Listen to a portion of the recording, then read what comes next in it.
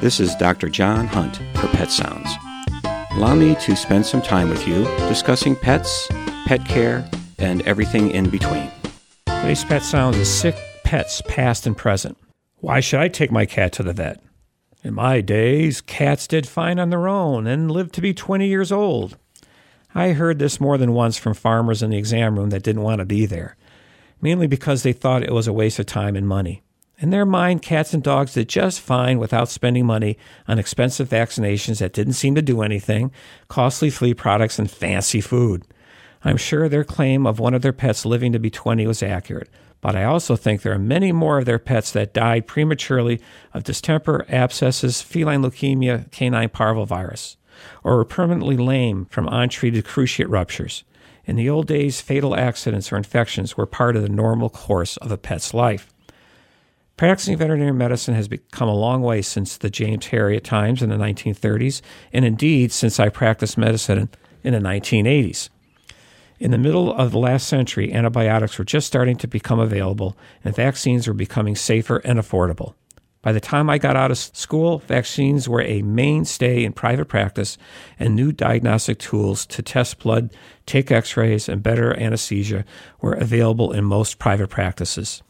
A veterinarian's ability to keep animals healthy via vaccines and new drugs has given pet owners more resources to prevent disease and detect and treat others, resulting in a significant increase in life expectancy and better lifestyle. So, were pets sicker 50 years ago, or are today's pets sicker but get better treatment? To me, pet health is about the same. It's just that the problems have shifted to new pathogens, and increased lifespan has created new health issues.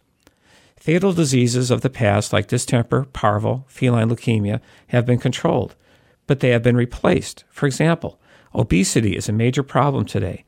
Obesity can shorten life by 40%. It also leads to diabetes, liver problems, heart disease, joint deterioration, just to name a few. The invasion of ticks into Maine has brought a slew of new dangerous diseases. Some of them can't be treated. Mosquitoes and adoption of pets from the south has increased diseases like heartworm. Even new fancy diets have been causing heart disease. Our success in increasing the lifespan of our pets by controlling common diseases has led also to a huge increase in fatal cancers. With each decade, new advances will allow our pets to live longer, happier lives, but new challenges will appear and match the old scourges of yesteryear. My fear is that these new advances will not be available to many pets due to costs. I see this as a huge problem in the near future. When talking to pet owners, I am astonished at the cost of procedures and medicines that I know many working-class people can't afford. I foresee several scenarios.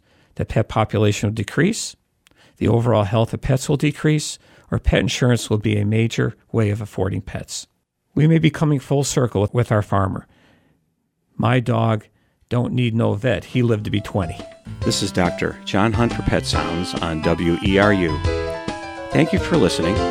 Remember, enjoy your pet and don't forget to give them a hug.